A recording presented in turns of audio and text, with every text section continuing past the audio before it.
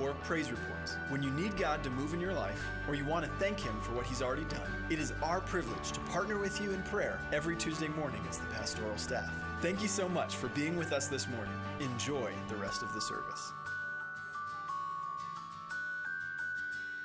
Okay, I feel like I don't even need a microphone because we could just be all right here in the front row and we could all hang out and have a little party. But I think we should anyway. We should hang out, have a little party right down front this morning because, you know, we're the brave. Marcus said I should tell everyone there's free Starbucks if you make it to church. I wish I could fulfill that for you, but maybe more would brave the weather. Thank you guys for coming this morning. We're so happy that you're here. It's just so fun to gather on Sunday mornings. We're so blessed, and I've just been reading some things about what are happening in China and the churches in China and the persecution that the government's sort of bringing on them.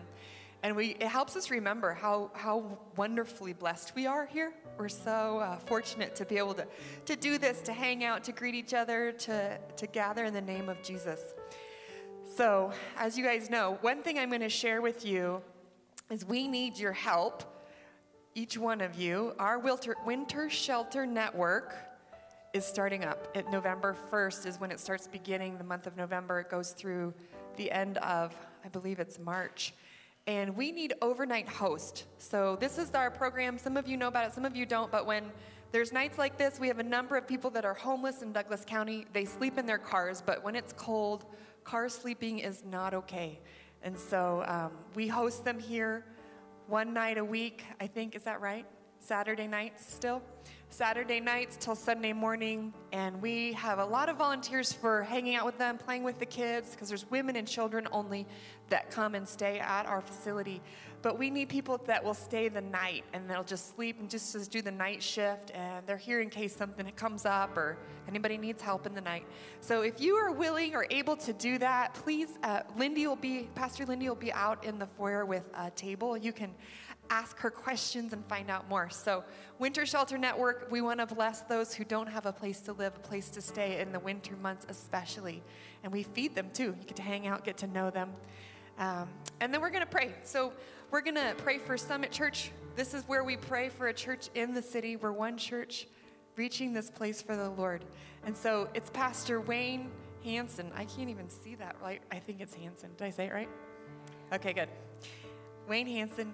And he's at Summit Church, so they're right here close by. We want to lift them up this morning. And then we all know Todd White with Lifestyle Christianity. He's been here, and we want to lift him up as their ministry is growing in Dallas. So if you'll bow with me, we'll just join together. Lord, we thank you that we get to come this morning, worship you, and thank you for your creation and your creativity. We love how you change seasons. And just like you change seasons in our lives, Lord. That you change things that look one way one minute. You can turn it around and make it look totally different, Lord. And we thank you and we give you glory for your all creative power.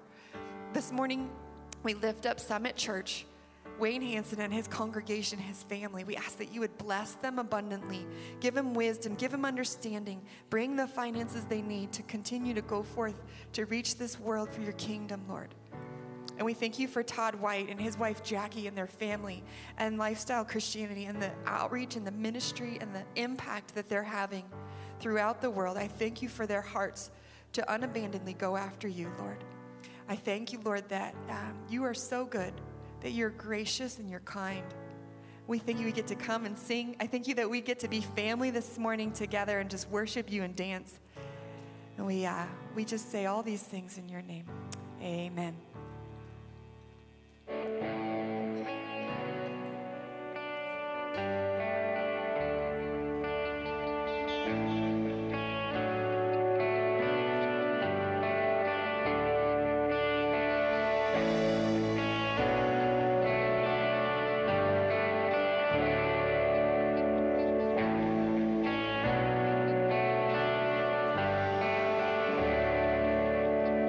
Father of kindness, you have brought me near. You pull me from the darkness, you have filled me with peace.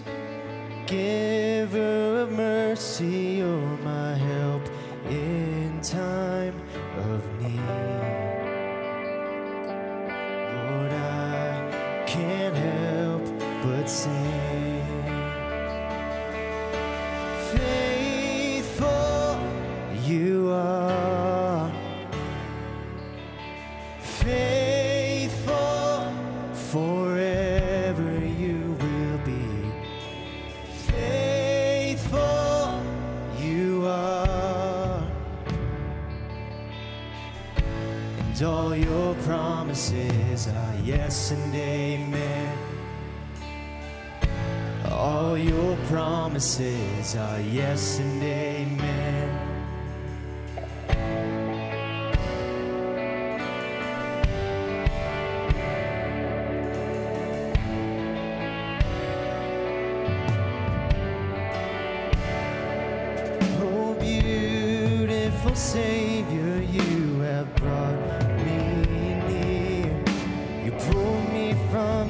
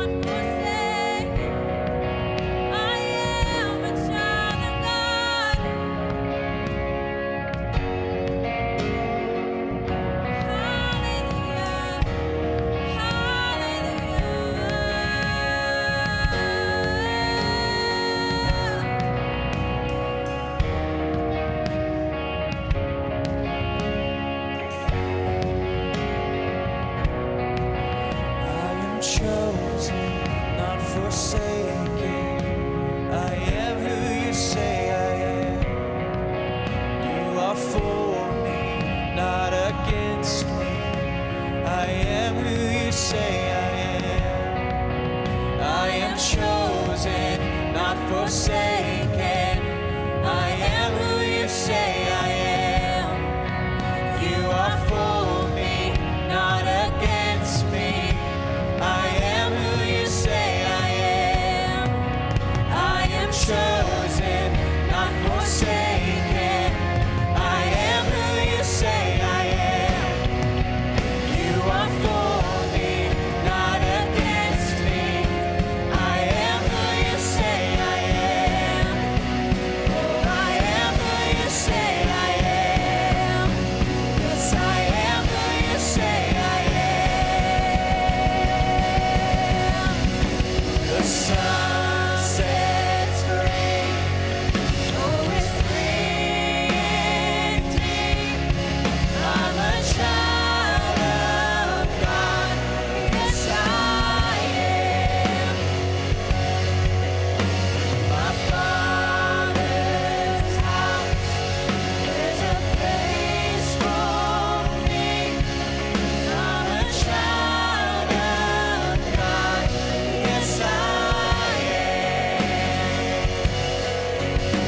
The sun sets free. Oh, it's free indeed. I'm a child of God. Yes, I am. My Father's house, there's a place for me. I'm a child of God. Yes, I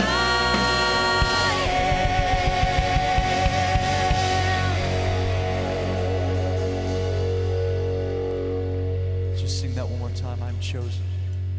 I am chosen, not forsaken. I am who you say I am. You are for me, not against me. I am who you say I am. I am chosen, not forsaken. I am who you say I am. You are for me, not against me. I am who you say I am. Oh, I am who you say I am. Yes, I am who you say I am. Whom the sun sets free, oh, is free indeed. I'm a child of God. Yes, I am. In my Father's house, there's a place for me. I'm a child of God. Yes, I am.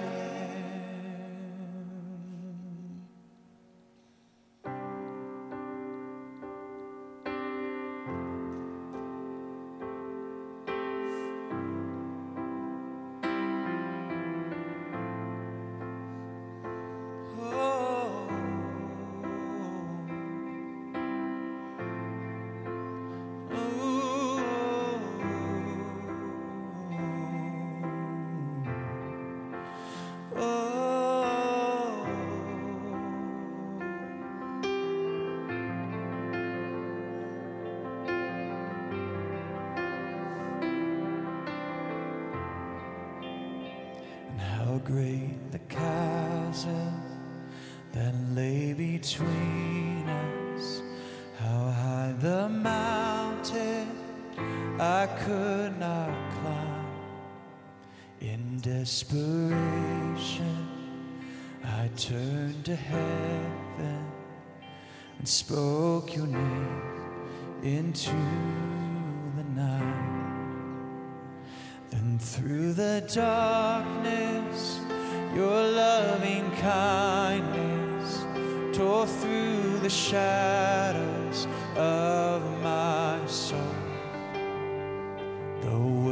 is finished, the end is written. Jesus Christ, my living hope.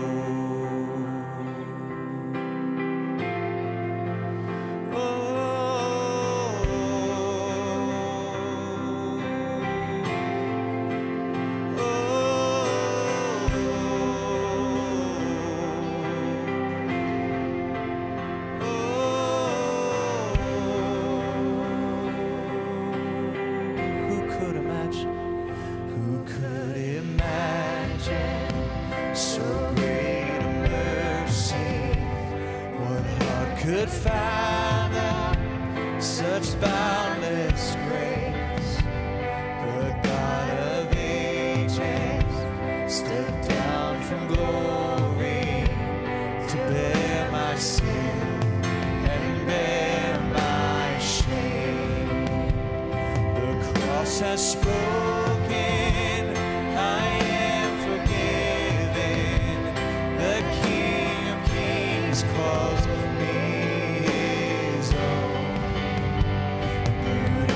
Savior, I'm yours forever. Jesus Christ, my living hope. Sing hallelujah, praise the one who set me free. Hallelujah, death has lost its grip on me. You have broken every chain. Salvation in your name, Jesus Christ, my living hope. Hallelujah, hallelujah, praise the one who set me free. Hallelujah, death has lost its grip on me. You have broken every chain. There's salvation in your name, Jesus Christ, my living hope. Jesus Christ, my living hope. Jesus Christ, my living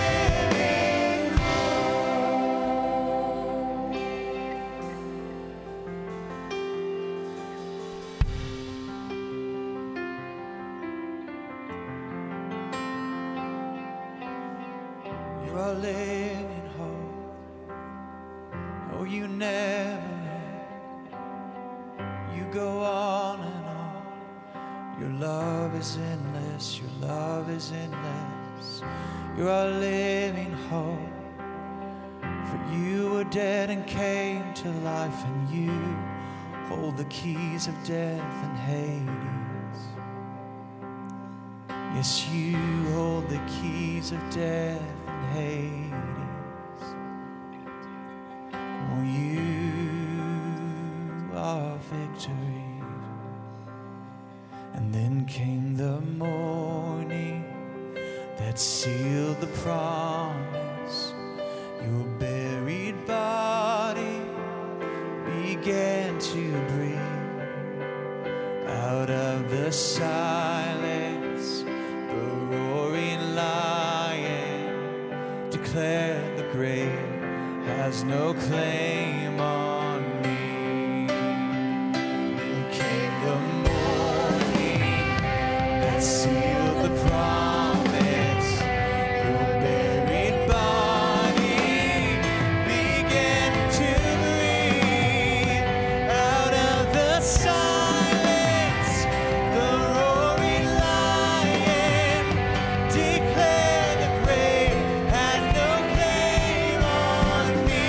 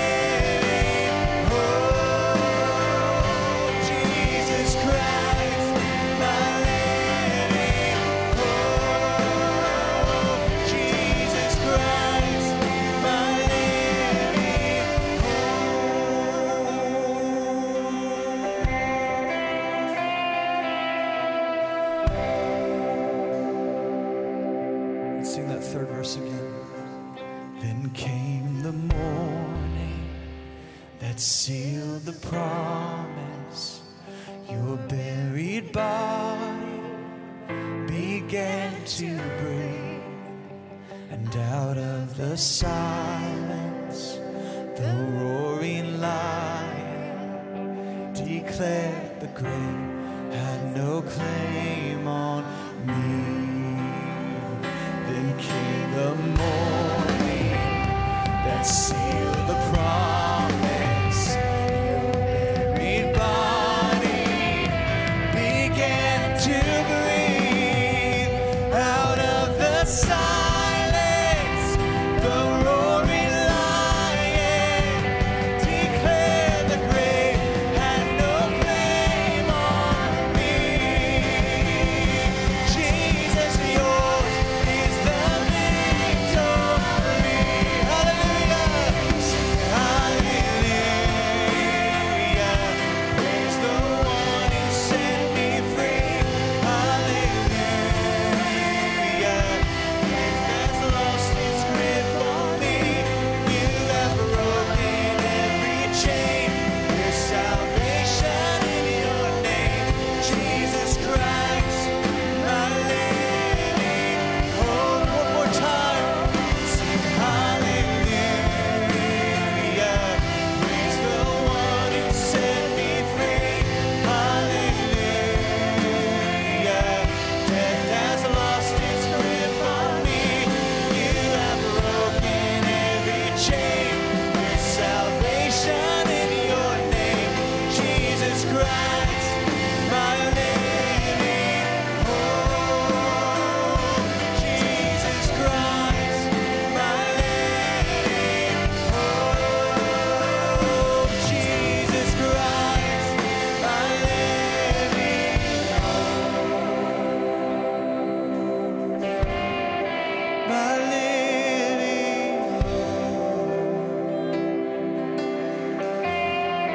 my living hope, my living hope. Thanks be to God who's given us the victory in Jesus Christ. Death, oh death, where is your sting?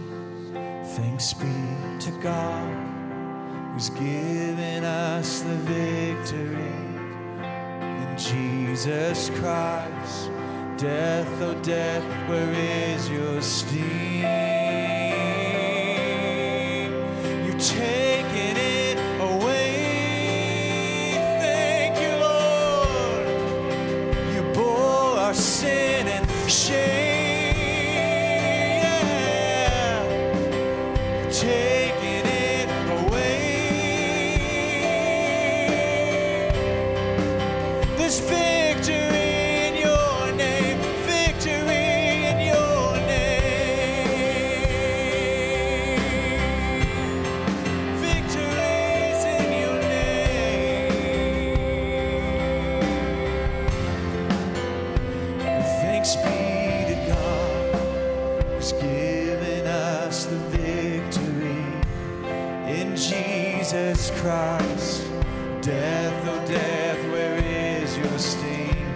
Thanks be to God who's given us the victory in Jesus Christ.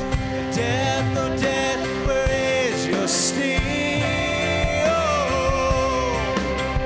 Taking it away. You bore our sin and shame. Taking it away.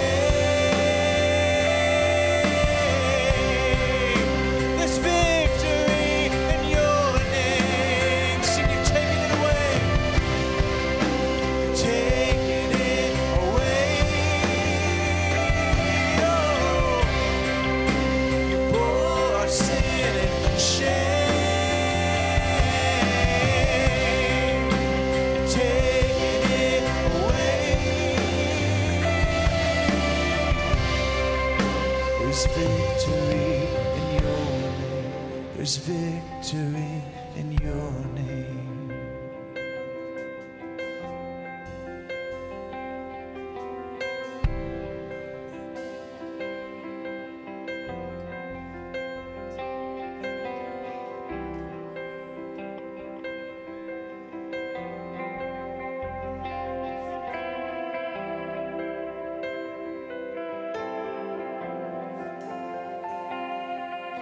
And faithful you are, faithful forever you will be. Faithful you are, and all your promises are yes and amen. And all your promises are yes and amen. Sing it again. Faithful you are, faithful forever you will be. Faithful you are, and all your promises are yes and amen. And all your promises are yes and amen. Oh, faithful you are, faithful forever you will be. Faithful you are. And all your promises are yes and amen. And all your promises are yes and amen. And all your promises are yes and amen. And all your promises are yes and amen.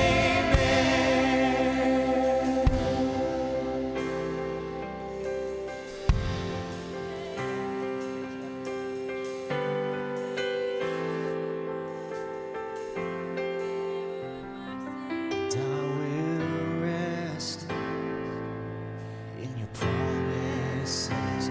My confidence is your faithfulness. I will make this our prayer, Lord. In your promises, my confidence Sing it out. Is your faithfulness. I will rest in your promises. My confidence is your faithfulness. I will rest in your promises. My confidence is your faithfulness. I will rest in your promises. My confidence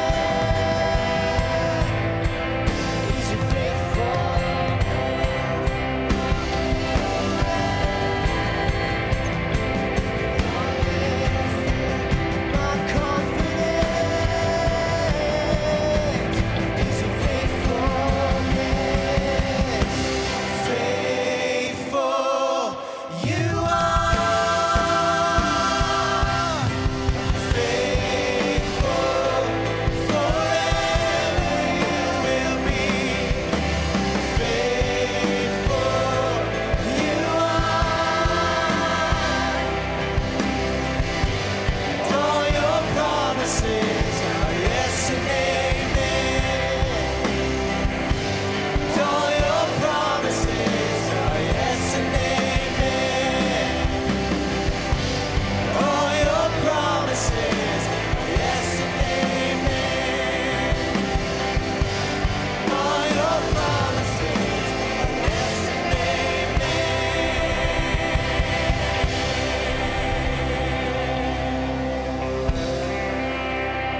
shout to the Lord.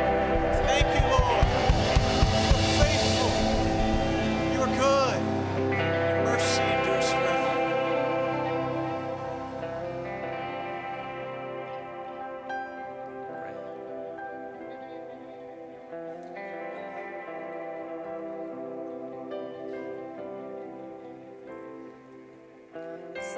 gave me Hebrews 12.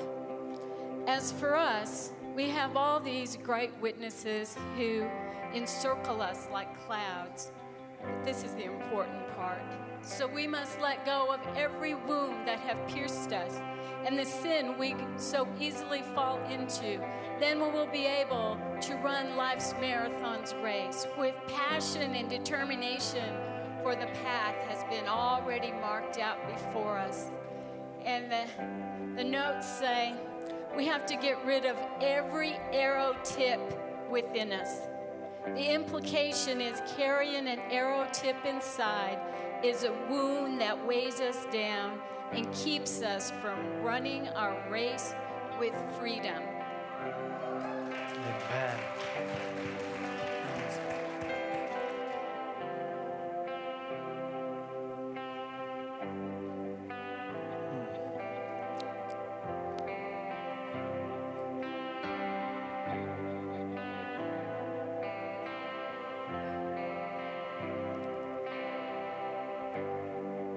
So before we finish worship, I just want us to just close your eyes.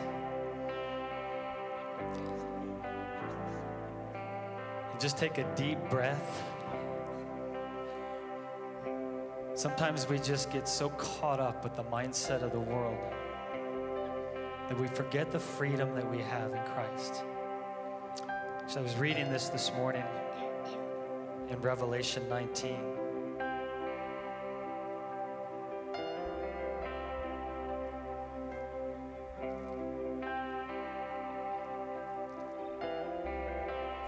Here's the thing, we're the bride of Christ.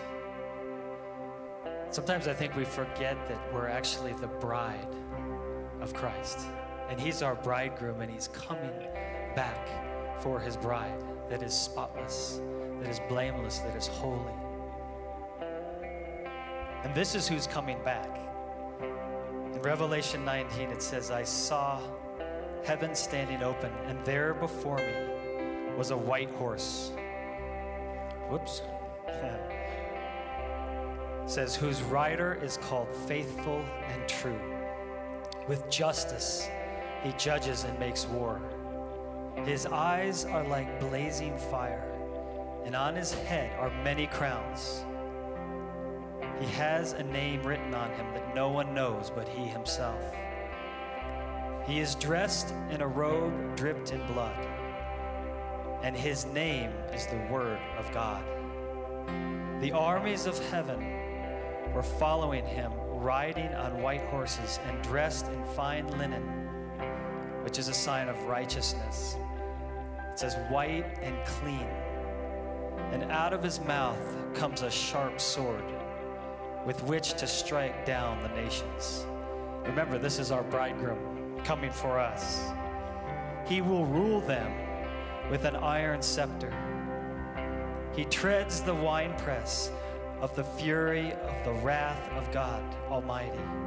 And on his robe and on his thigh, he has this name written, King of Kings and Lord of Lords.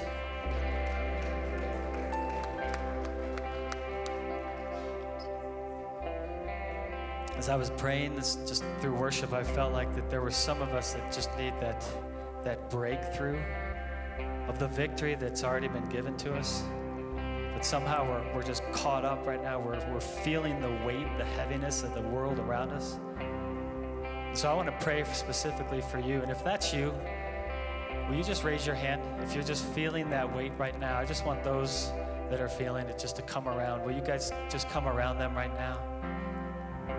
Some of it you can justify, and I think for some of you, actually, you can't even justify it. You don't even know what it is. You don't know what that weight is. You don't know what you're feeling, but you're just feeling this heaviness. This is not from the Lord, and we just want to break this right now. And it's a shift in the mindset. This is where the body of Christ comes around each other. We come together, we lift each other up by the power of the Holy Spirit that's on the inside of us. So Lord, right now, we come before you. Lord, I thank you for those that have raised their hands that are saying, I need help right now. I thank you for those that are around them, that are the body of Christ, that we would lift them up right now. Lord, we thank you for your strength. We ask you right now for just a shift in the mindset, that we would understand that we are more than conquerors, and it's through Christ, who gives us everything, who gives us strength, who gives us all that we need on this earth for right now, for this time. So Lord, as we lay hands on these people, on each one of these people that have raised their hands, Lord, would you lift them up? Holy Spirit, would you lift them up right now? Would you begin to shift the mindset? Just as it says, the Spirit of God understands the deep thoughts of the Father. Lord, would you reveal those thoughts to each person right now? Would you reveal those thoughts? That we would have the mind of Christ, that we would understand that we are victorious because of Christ.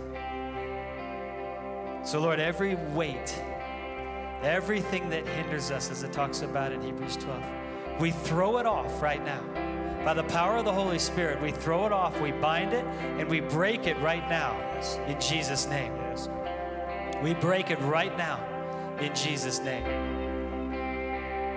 Lord, release your peace right now, the peace that passes all understanding.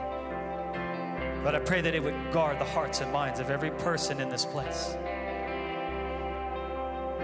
Shift our mindset that we would dwell on you, that we would dwell on those lovely things, those admirable things, those noble things that only come from you. Lord, I thank you that as we do this, as we follow after you, as Paul says, imitate me,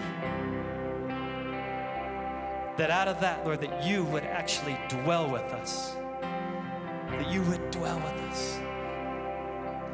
It says that the God of peace would dwell with us. Lord, we pray your peace right now in this place. Release your peace right now across this place. We thank you for the song that we just sang that says all your promises are yes and amen. Lord, in 2 Corinthians it says that all your promises are yes, to which we reply, let it be so. We reply with that amen, let it be so according to your will, according to your purposes.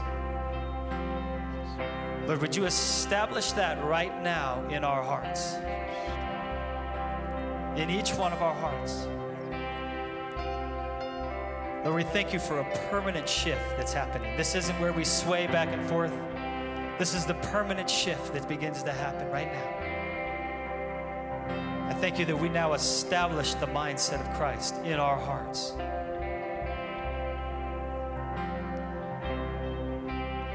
I thank you that we are marked with the Holy Spirit, who's a deposit of what's to come. We thank you for your Holy Spirit. Lead us and guide us. We thank you that we're your children. Lead us and guide us. We ask you for that in Jesus' name. Thank you for your peace. We thank you for your love.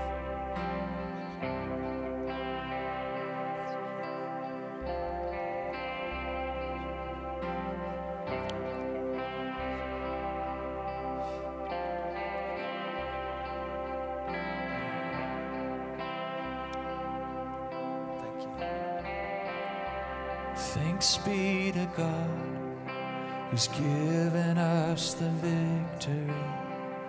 In Jesus Christ was the punishment for our peace. Thanks be to God who's given us the victory.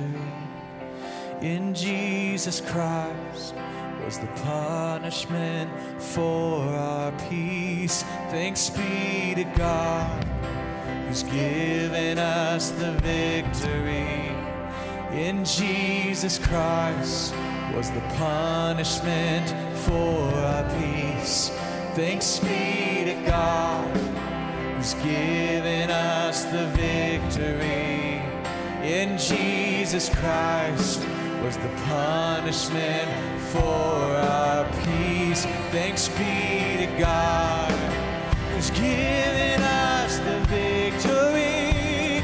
In Jesus Christ was the punishment for our peace. Thanks be to God who's given us the victory. In Jesus Christ was the punishment for our peace. Thanks be to God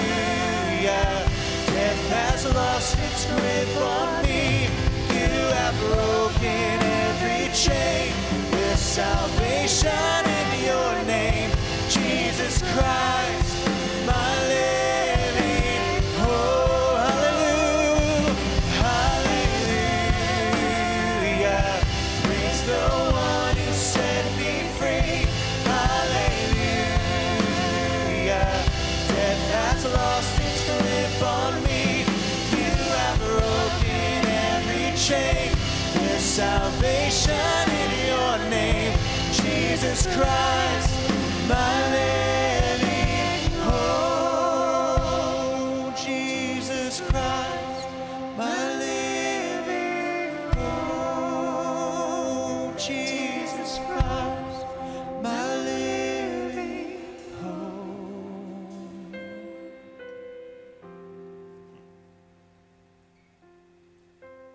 So 1 Corinthians 15, right at the end, it says, death has been swallowed up in victory. Where, O death, is your victory? Where, O death, is your sting? It says the sting of death is sin, and the power of sin is the law. And this is what we just sang. But thanks be to God. He gives us the victory through our Lord Jesus Christ. Lord, we thank you that we have the victory through your Son. We thank you for that victory that comes only by your Son. Oh, that death would have no sting in our lives. Thank you, Father, that you're establishing that mindset in our hearts this morning. In Jesus' name. Everyone said, amen. Amen. You can be seated.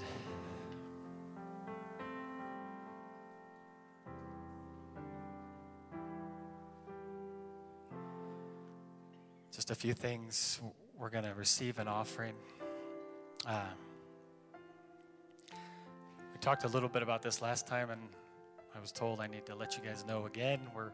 We have a new system called Push Pay that we've set up, and so now if you're paying by credit card, it's much easier to do this. You can actually just do it online. I think we have a link. There it is. We got the wrong one. If you're really fast, you can follow that and you can figure out how to do it.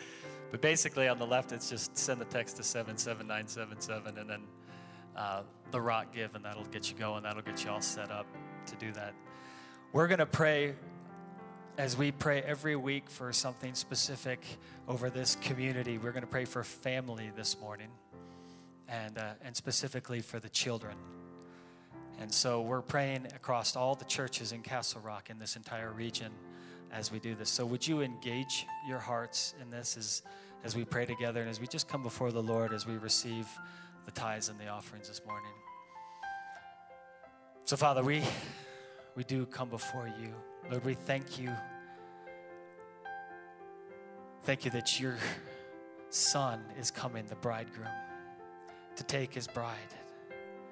We thank you that we are that bride. We are the chosen ones, as it talks about in Ephesians. And Lord, we thank you that we're family. And even in this family, Lord, we thank you that you have established your family and you're establishing your family in this place right now.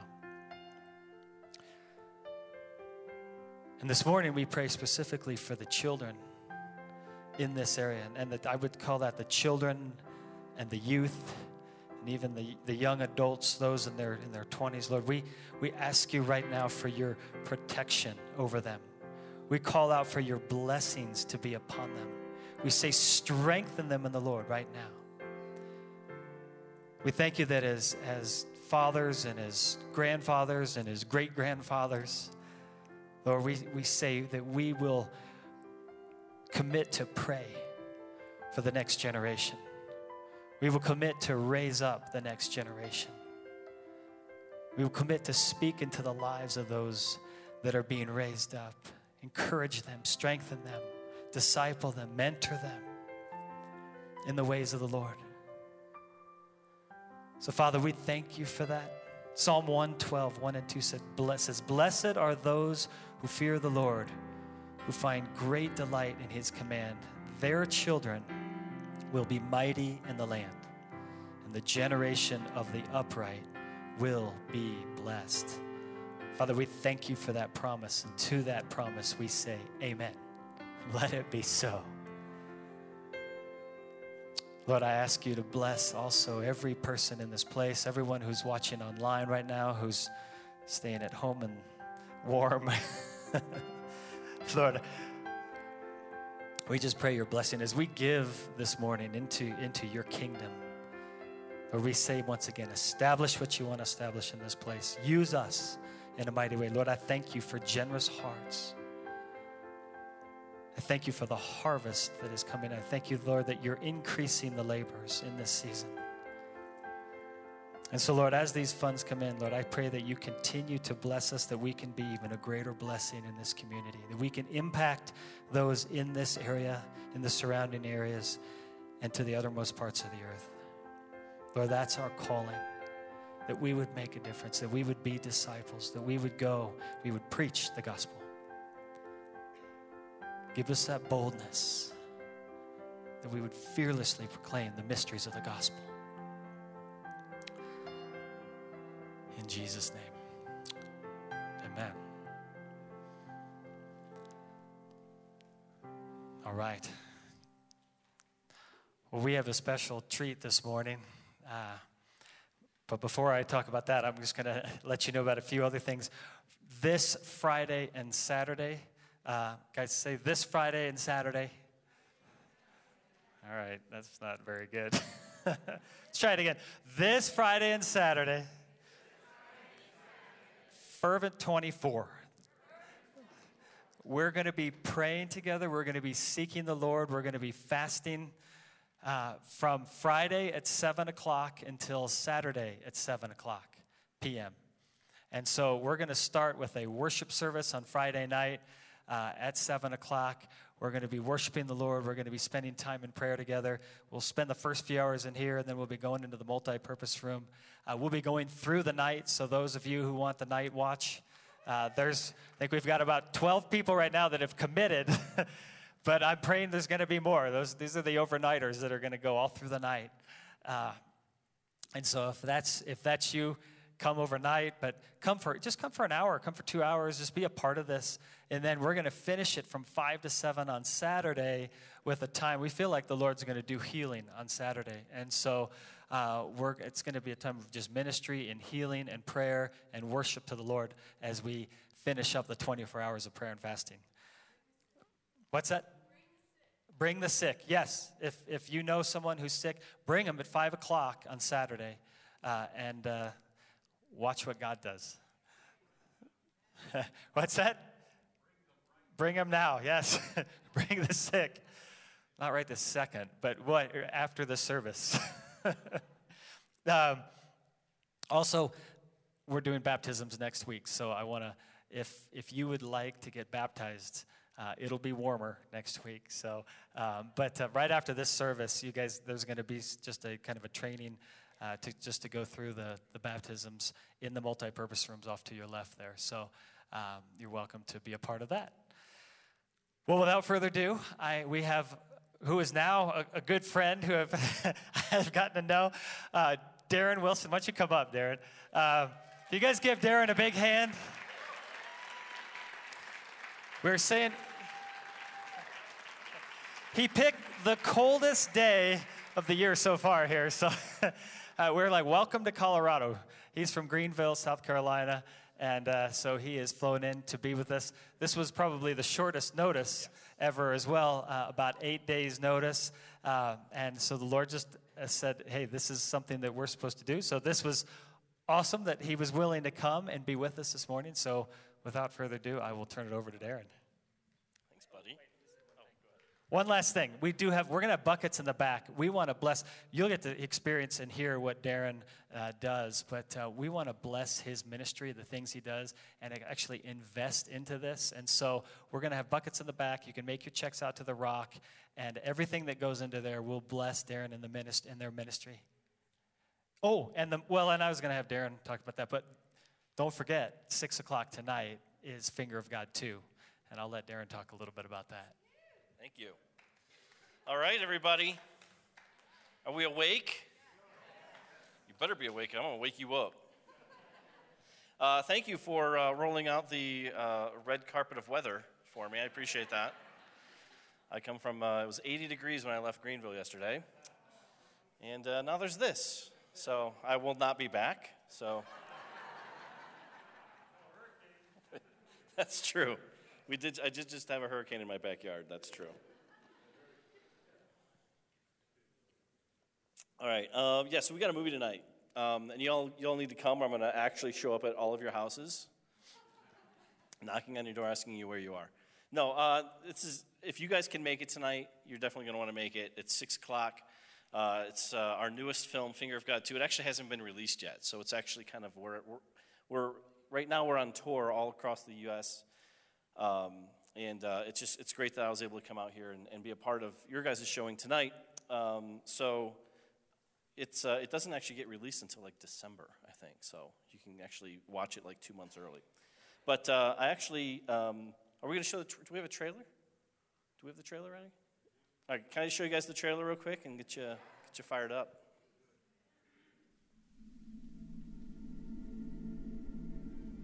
I think the big story is that he's pursuing us. And anyone who would watch this is only watching because he's in pursuit of them. If you're really going after the Father's heart, I mean, what are you going to find? You're going to find the most loving person in the universe. But you don't learn him as a shield until you stare down the arrows and wait for him, maybe at the last minute, to come up and protect you. The arrows are coming in the sky, but will you trust him enough to wait? We make deals with God. We're like, God, if you give us more power, then we'll go. But you know what? God says this. He says, you go and I'll give you more power. There are people who are perishing, and all we have to do is have confidence enough to say, do you want Jesus right now?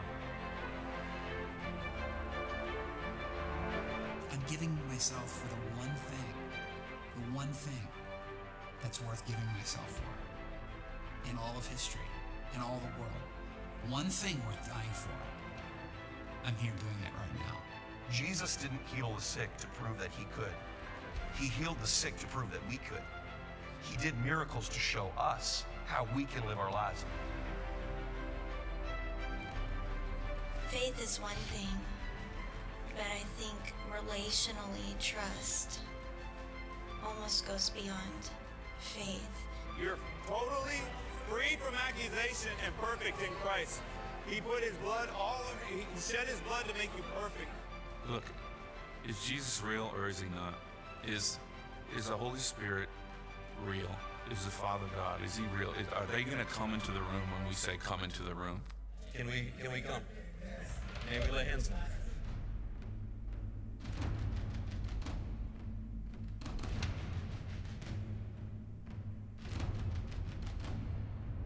Ouch. It's a demon. You want it out?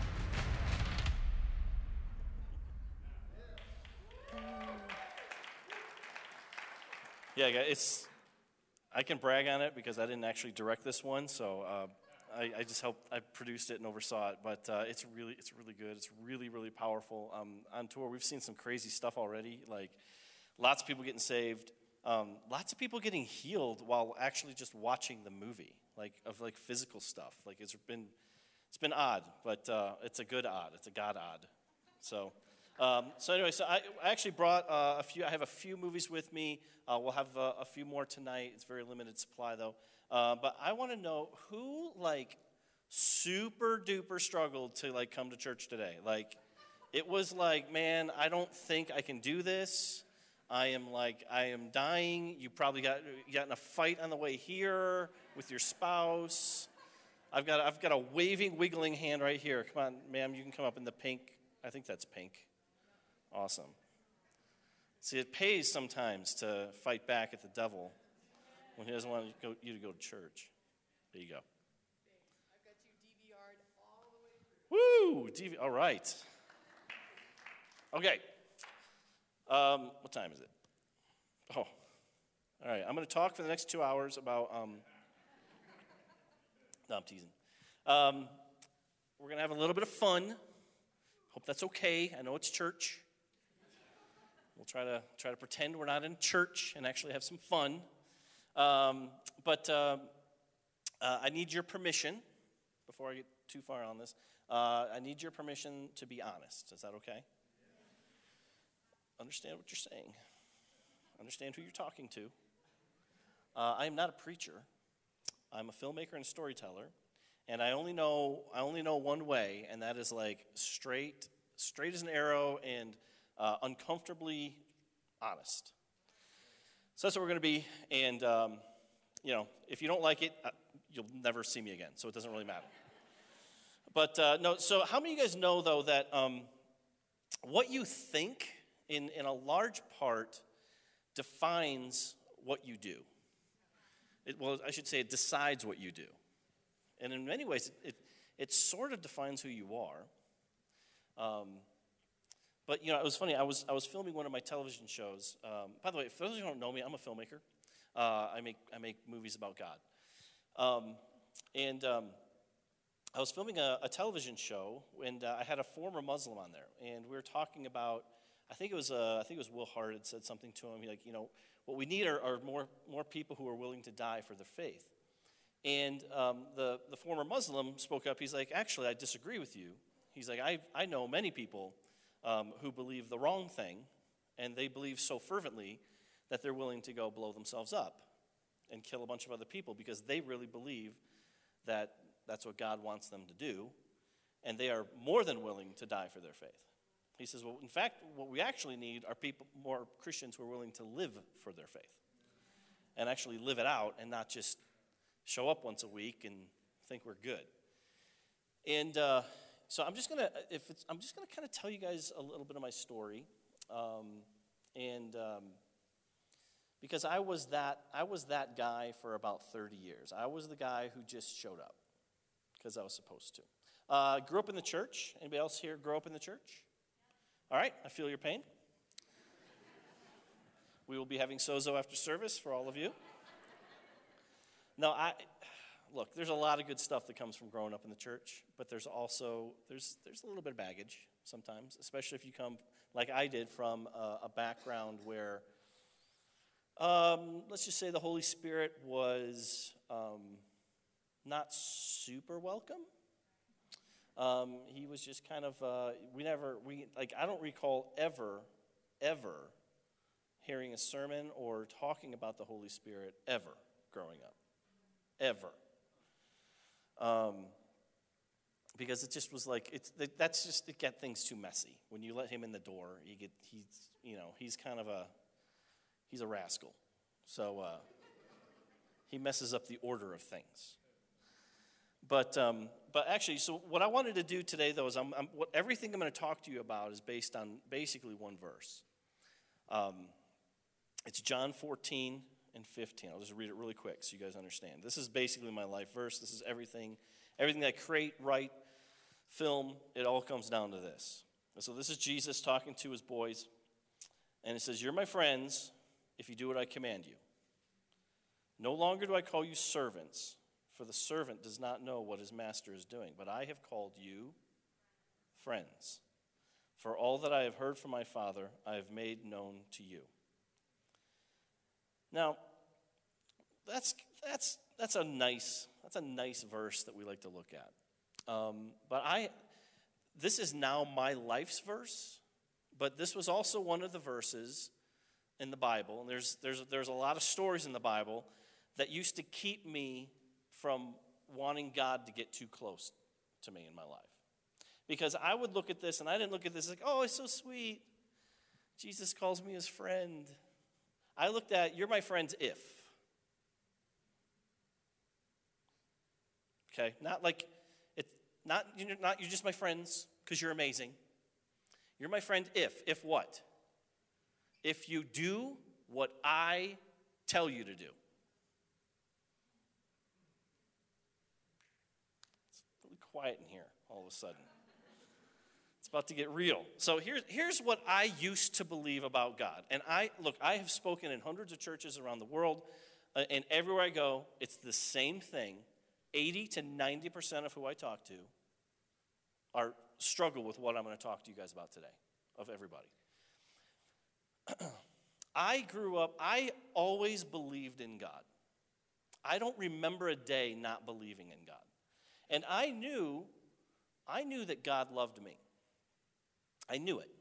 I mean, it's the first thing I ever learned. First song I ever learned. Jesus loves me, this I know, right? It's like, I never doubted God's love for me, but I was pretty convinced he didn't like me very much. You know, I felt like God loved me because he had to.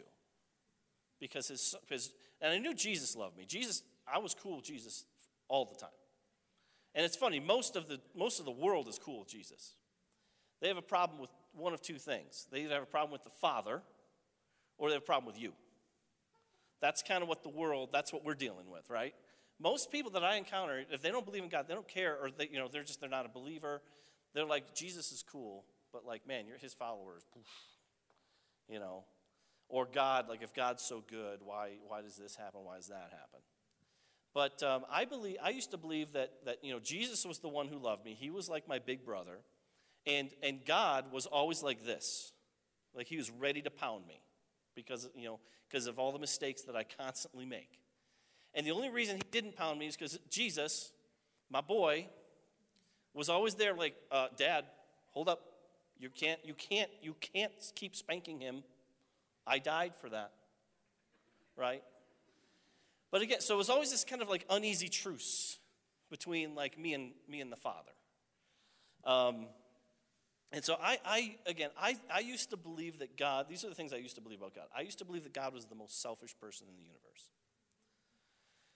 That all he wanted was to get his way.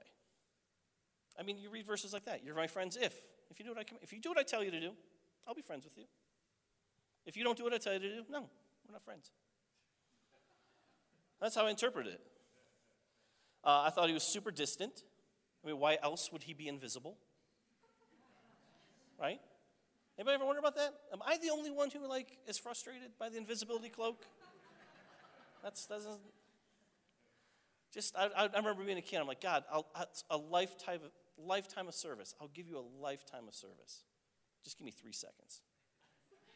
I just want 3 seconds. Let me see. You do the Moses thing. I'll just look at your back. That's cool.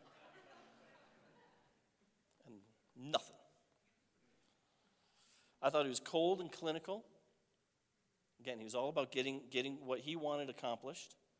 He was very rigid, my way or the highway. I thought he was extremely demanding. That's why I never really wanted to get close to him. I read the Bible. I saw how he treated his friends. I wanted nothing to do with that. I spent most of my life trying to find what I call the sweet spot of Christianity, and I think most of you guys are there too. Sweet spot of Christianity looks something like this. You do just enough Christian stuff. You read your Bible. You go to church. You occasionally pray for somebody.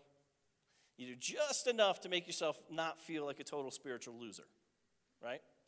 But you also realize that the closer he gets to you in your life, the more dangerous he becomes. So now it becomes this uneasy, this thing of trying to find how can I do enough to not feel I feel like I'm still actually a Christian, versus but I got to keep you over there. Because when you get too close, I see what you do to your friends, and I don't want anything to do with that. I mean, I grew up in church, guys, and it's every church, at least the church where I grew up, once a year they'd have Missionary Sunday. And that's where they'd have all the missionaries that we're supporting, they'd all come in and they'd all tell you their stories. And it was it was horror fest.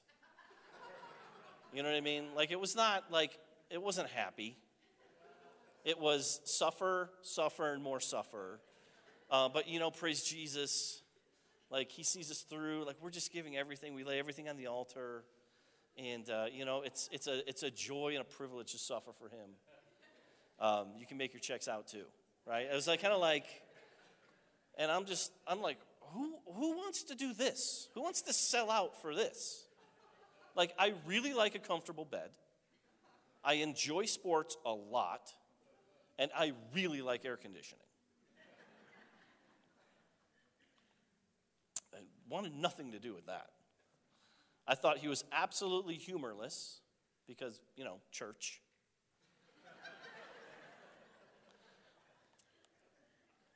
I'm not talking about your guys' church, by the way. And I just believe more than anything, he wanted something from me. And that was the bugaboo for me. Because, again, I would watch, and there's one guy in the Bible in particular. And my second book that I wrote is all about all the stuff in the Bible that scared the living daylights out of me.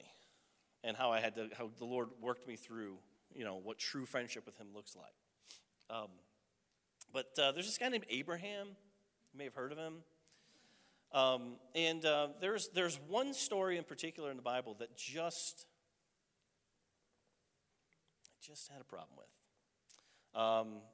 You may know it. I'll give the quick paraphrase version.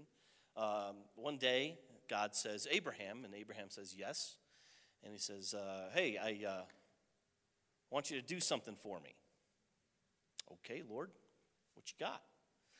Here's what I'd like you to do, buddy. I would like you to take your one and only son, who you love,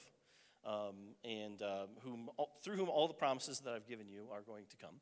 I'd like you to go on a 3-day hike with him. Do not tell his mother. But I'd like you to, if you read it, he leaves early the next morning. I don't think he told Sarah. I think he's splitting before he has to tell her what he's about to do. But that's neither here nor there. I'd like you to go on a 3-day hike with your boy. At the end of that hike, I would like you to tie him up, put him on a rock, and I'd like you then to stab him in the heart and burn him up. And if you do that, buddy, it'll show me that you love me.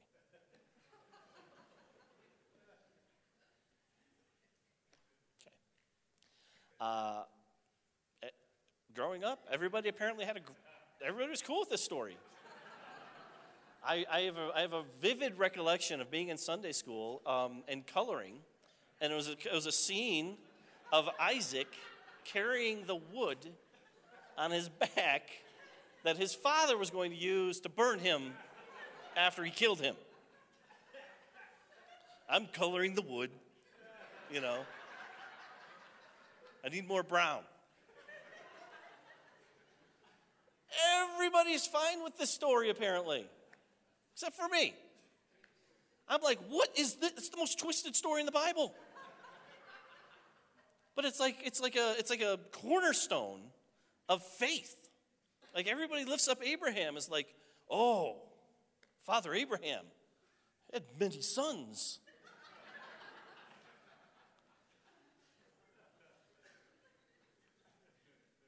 And I was like, look, if that's how you treat your friends, you're going to stay over there. Right? Because this is what you do. And yes, I know, yes. He never was going to make him go through with it. He was never going to let him do it. But who's the guy in the story who doesn't know the end of the story? It's Abraham, right? And so I would struggle with this. I was like, God, this is like literally, I get that you weren't going to make him do it, but this is like psychological torture. Like, to me, it really was. And it's like, how could you do this, right? And I can't get close to a God who's going to ask that kind of stuff from me. And I knew he wanted something from me. And I knew what he wanted was probably the thing that I cared about the most. And I had seen enough missionaries and heard enough of them tell me their horror stories to know, yep, he's going to take it. Whatever it is, he's going to take it. That's how you prove that you love him. Well, I was fine with just liking him. I don't need to love you. I'm going to just like you. And I'm going to believe the right things so I can go to the right place. And the rest of my life was, let's white knuckle this thing. Let's be as kind of a person as I can. Let's try not to cuss too much. Let's be nice. And let's go to church. And let's just keep everything even Steven. Right? Let's be as good of a Christian as I can be.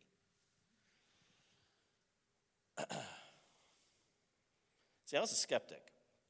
I was a college professor for 13 years. And I was the most dangerous kind of skeptic, though. I was a skeptic who actually knew his Bible. And those guys, you got to watch out for them.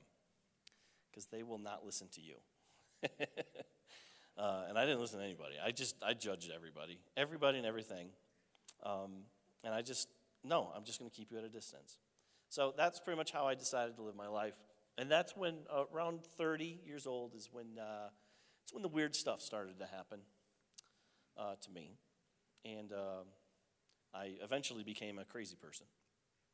So I'm going to tell you the story about how I became a crazy person.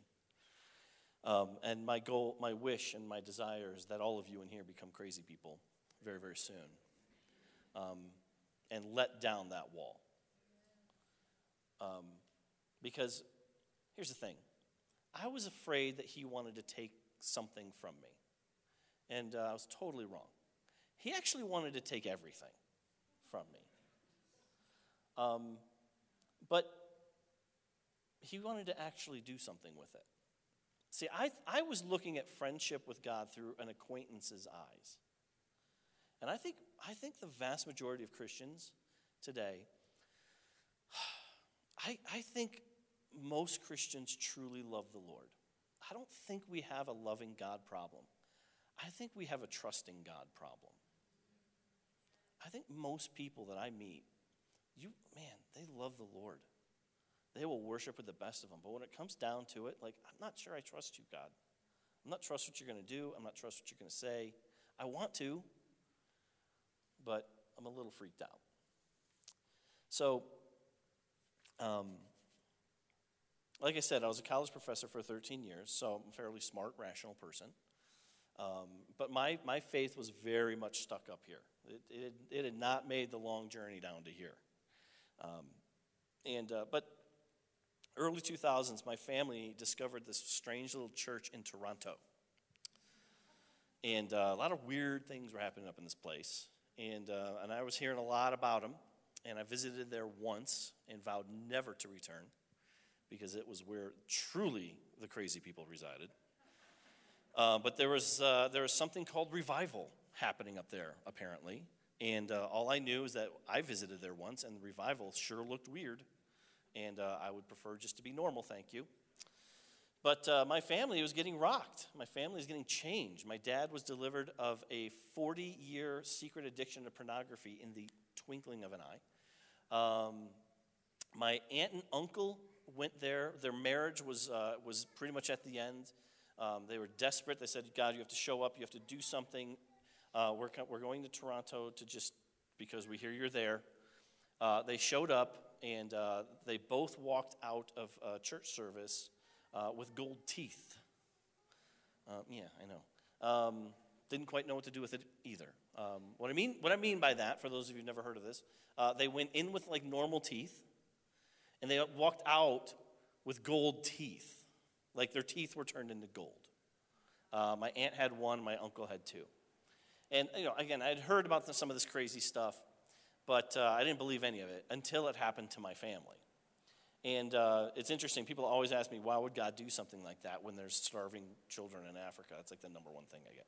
Well, I don't know. All I know is that was the single event that ultimately led to the complete restoration of their marriage. So I don't know why he did it. All I can see is the fruit of it. And I don't think the devil is into, restoring marriage. So I don't think it was actually the devil who did it. Why God does it, I still don't know. And I'm fine with not knowing. But yeah, so all this stuff is happening, and my family became, I call them conference junkies. And every 2 months or so, they'd go to another conference and come back with even crazier stories. I heard about some lady named Heidi Baker living in the dirt. And I remember some guy named Bill Johnson and, all these people that I thought, I'm like, who the heck are these guys? But, I did not want anything to do with any of this. And so in 2005, I got my first case of writer's block. Well, I'm kind of a production junkie, so I always need to be working on something.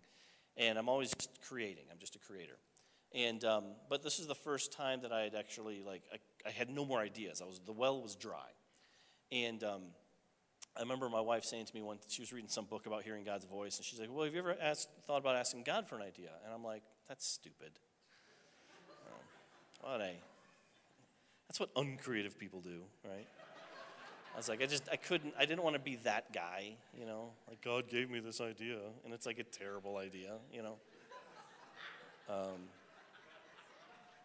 I remember in my church, I'm getting off. I have to reel this in. I could go on and on. In my church, they always had, during the offering, that's when they would let the people who weren't good enough to be on the worship team, like, display their gifts. And, 9 times out of 10, man, they'd get up there and they'd be like, God wrote this song for me, and now I'm going to sing it for you. And it's, like, terrible, you know. And I'd just be out there like, either God's a terrible songwriter, or he didn't really give you that. But let's keep those thoughts to myself. So anyway, months go by, and I'm just getting so irritable. I got nothing. And you have to understand, like, before Finger of God, everything I ever tried to do creatively failed, like, miserably. But I had nothing left. I had nothing inside of me. And so I remember one night I went to bed, and I was just so frustrated, and I was staring at the ceiling, and I prayed the least religious prayer of my entire life. I just said, God, if you have an idea, I guess I'll take it. And I kid you not, within 3 minutes, an idea exploded in my head. And it was the opening idea for a movie called Finger of God.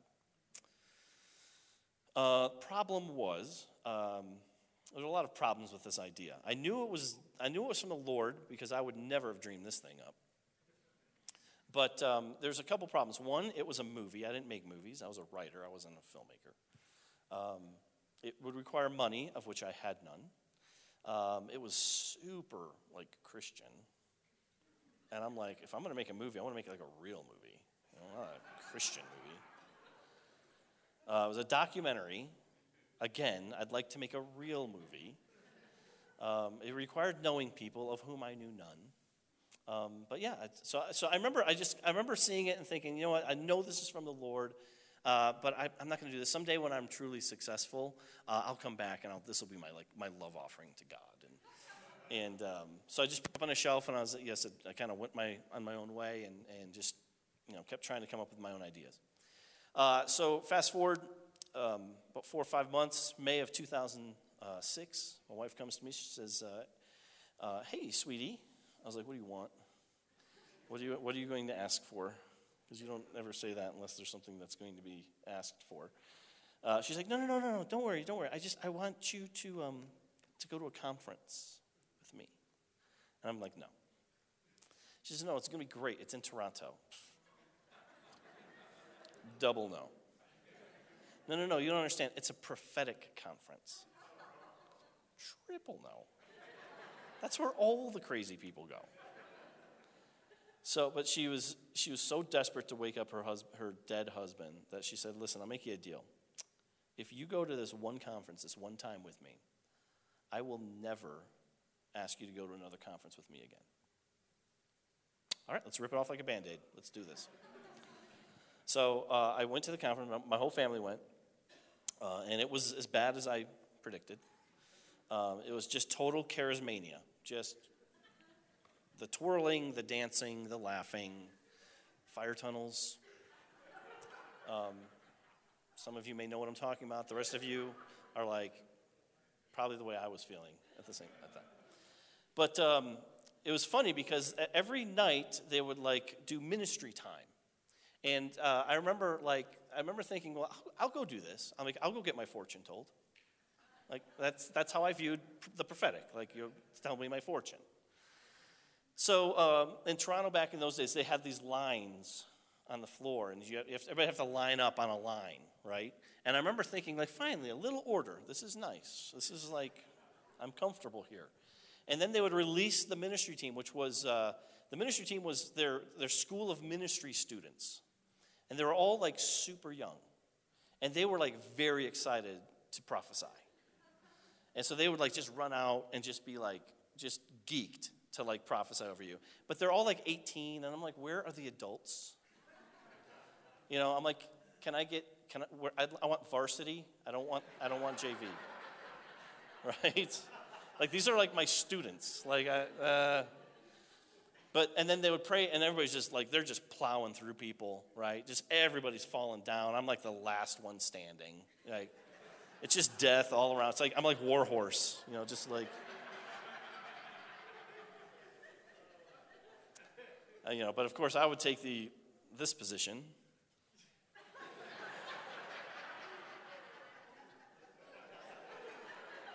It's like, I'm not going down, bro.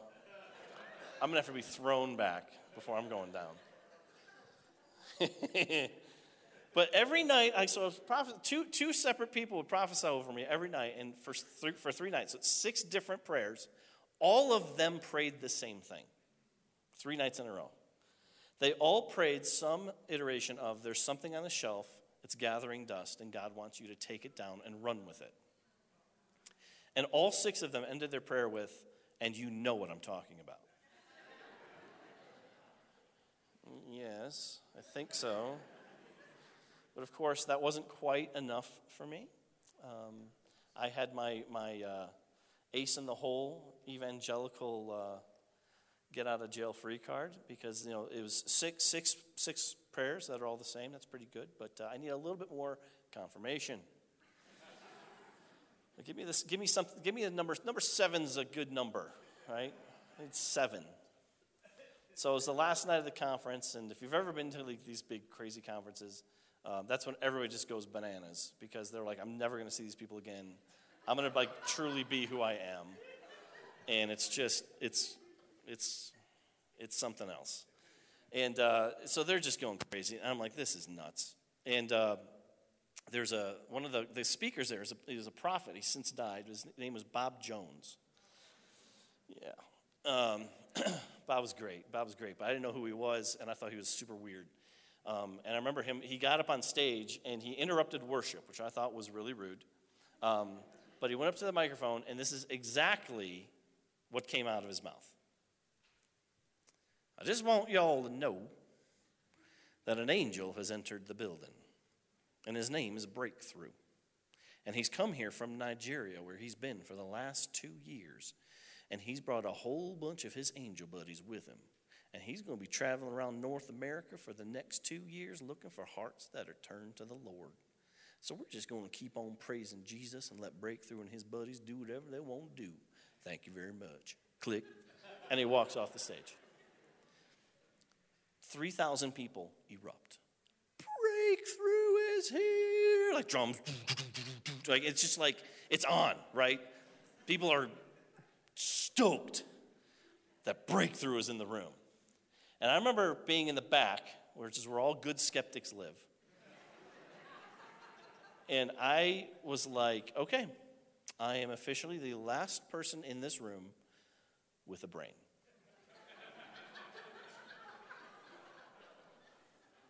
Like this, we don't vet the prophets anymore. Like he just said it, so it must be true. And this is just get me out of here. Let me go home. So after about 5, I remember I decided, I'm like, you know what, Lord, I'm going to just worship you. I'm going to be the one good Christian here.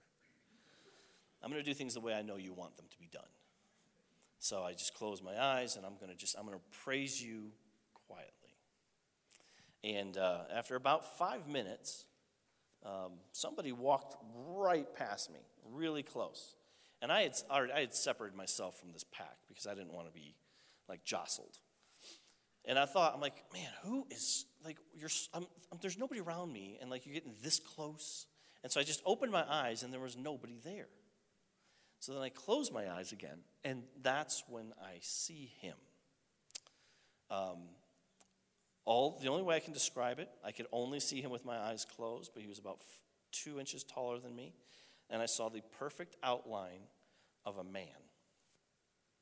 And his arms were at his side, his fists were clenched, and he was vibrating with energy. And I remember, I would open my eyes, there's nothing there. I close my eyes, and there's this man. But I could feel him. And I didn't even get a static shock from carpet in church. I don't ever feel anything in church. But I'm feeling this intensity. And I remember thinking, I don't know what this thing is, but whatever it is, it wants to break through a wall or something. And as soon as I had that thought, I remembered old dude. And I'm like, it was just a moment where you realize dude was telling the truth. And I knew, like I've known anything, that Breakthrough, an angel named Breakthrough, is standing right in front of me. Now, at this point, I have no idea what to do. I don't know angel etiquette. I don't know who speaks first in this relationship. I don't know how to react. All I know is that I'm freaked out, and that's what other people in the Bible were like, so that's, I guess, a check.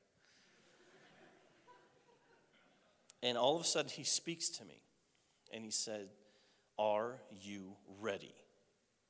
I have no idea what he's talking about, but I just said yes because I knew enough to know. And he said again, "Are you ready?" I said yes. Third time, I see his hands go up, and I'm like, he's grabbing my head. And he screams in my face, "Are you ready?" And I said, "Yes, ready for what? Like, what are you talking about?" And he just smoldered at me for like 10 seconds, and then he finally said, "Make that movie." And he drifted away, I guess you call it. So I'm running out of time. I gotta wrap this thing up. I could tell you this.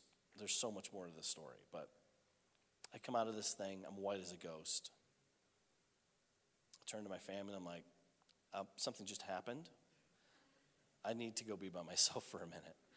And so I went up to the balcony, and I was all alone. And I remember I sat down on the floor, and I was scared. Like, I wasn't the judgmental jerk that I had been. I was a scared little eight-year-old boy. And I just remember praying, "God, I don't know what's happening. What are you doing to me?" And instantly, he gave me the first vision of my entire life.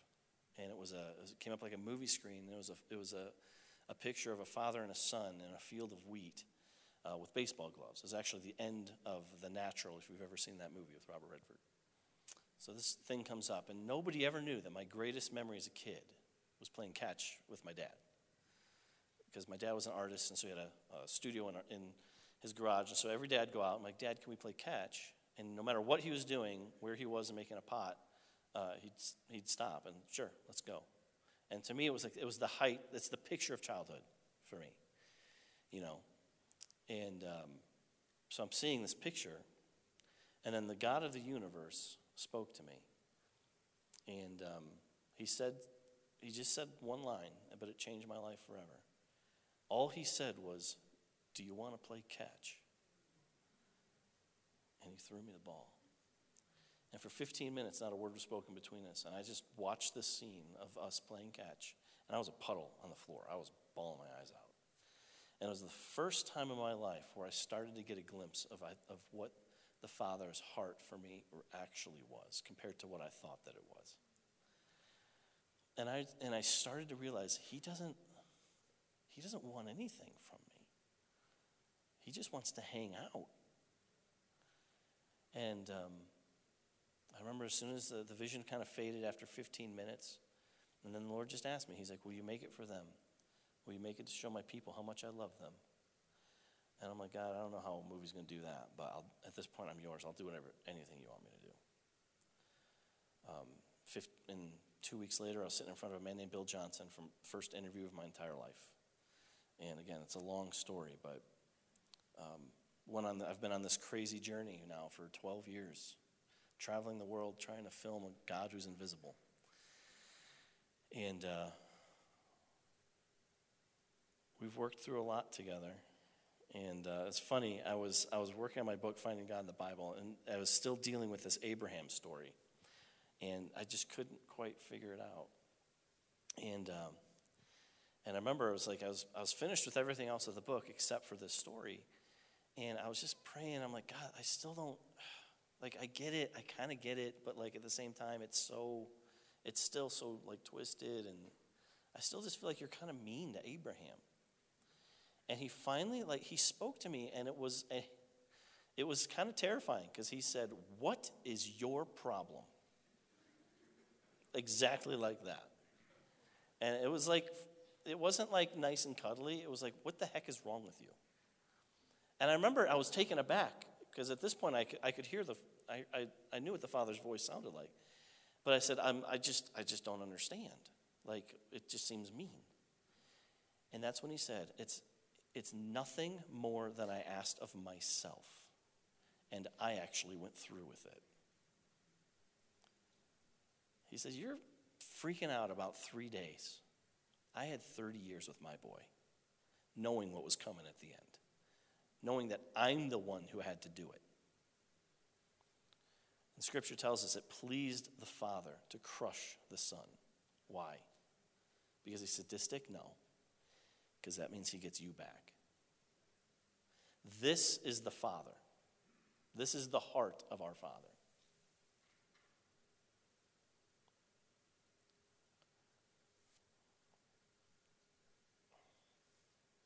God's not calling you to follow a religion. Lord knows we don't need any more religion. He's calling you into friendship. And even when we say things like, I'd still struggle with, yeah, okay, but like, you're my friends if you do what I tell you to do. Well, what does that actually mean? Why does he set it up? Why is obedience such a big deal to him? And I've learned over the last few years that obedience is everything to God, because obedience, ultimately, what we're talking about is faith. But what is faith really at the end of the day? At the end of the day, faith is trust. And it's very possible to love somebody, but you don't trust them very much. And what he's calling us to is a place where we trust him in all things. But it doesn't stop there. It's a two-way street. Friendship's a two-way street. We just think it's about us overcoming our issues so we can fully trust him. But it goes two ways. You have to give him a reason to trust you. See, he loves everybody. That's like his love for everybody is overflowing. Trust is earned. And there's different levels of friendship with the Father. And if you want, he's not friends with everybody the same way. If you need scripture to prove it, Jesus had best friends. Jesus had 3 guys that he rolled with tight. Anytime anything big happened in his life, he had 12 disciples. He pulled 3, Peter, James, and John. You 3 come with me. Because there was boys. James was family. Jesus values the family. John was the one that loved Jesus the most and that Jesus loved. And John gets, the assignment John gets is the assignment that's closest to Jesus' heart. Take care of my mom. But Peter's the one Jesus trusted the most. And to him, he gave the very keys to the kingdom. He gave him the responsibility, because I trust you. I don't know about you. My goal in life, I want to be best friends with Jesus. I want to be best friends with God. But to do that, we got to trust him. So here's what we're going to do. I'm out of time, way out of time. I apologize for going over. So we're going to make this short and sweet. If you need breakthrough in your life, if you need breakthrough, this is not physical breakthrough. This is for those of you who you want breakthrough for your thought patterns towards the Father, towards God. And you're sick of this dance because it's exhausting. Trust me, I know. Of I want to serve you, but I'm so scared of you, right? If you just want breakthrough to be able to go to a deeper place of trust, just stand up and let me just pray for you really quick. Let's just get this thing over with, man. It doesn't have to be like this. It's so, I'm not going to say it's silly because it's real, and I lived it for 30 years.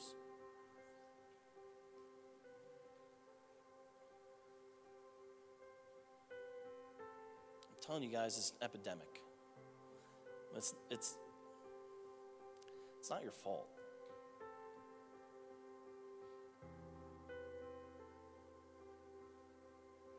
The devil doesn't play fair. That's why I've made it my life's work to make him as uncomfortable as possible. So just close your eyes and just whatever your posture of receiving is, just take it. But Heavenly Father, I just thank you. I thank you that you are good. always. I thank you that you love us. I thank you that the dreams and the desires that you've placed in our heart were placed there by you. But Father, we got a bunch of your kids right now.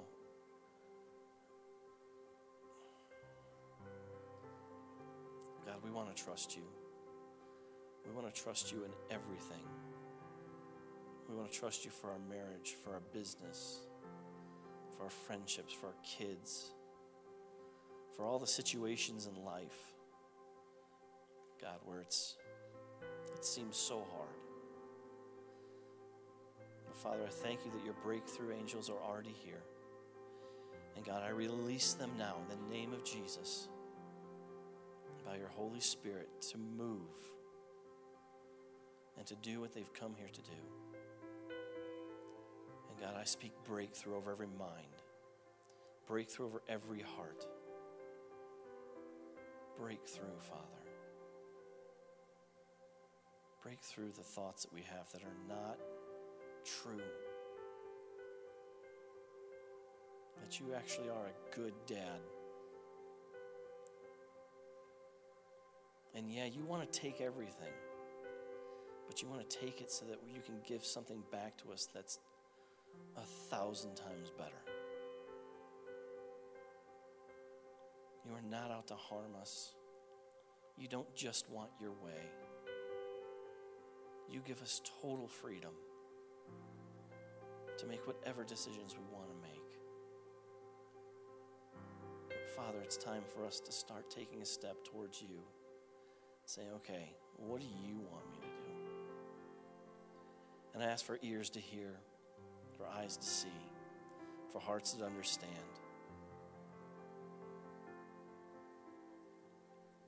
And a peace that passes all understanding. Walk with us, Father. Let this be the first day of what is soon to become a beautiful friendship.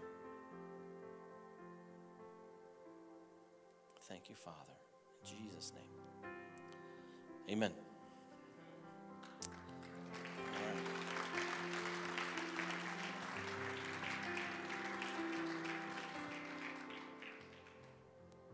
All right. Well, get your jackets on. You are released. I want to just say, if again, we have buckets in the back. We want to bless Darren and the ministry that they're doing. Lord's calling them into actually some new things in this next season, and so we want to just pour into that as well. But also, we're going to have ministry teams up here. If you want additional breakthrough in any area, or if you need healing, come forward. We'd love just to pray for you and bless you, and we love you. Have an awesome week, and don't forget, 6 o'clock tonight. Be back here at 6 o'clock. If you have not reserved your seat, please get online and do so. There are some seats left. I don't know where we're at, but there's seats left. There's 100 and something seats left. So get your seats. Love you guys. Have an awesome week.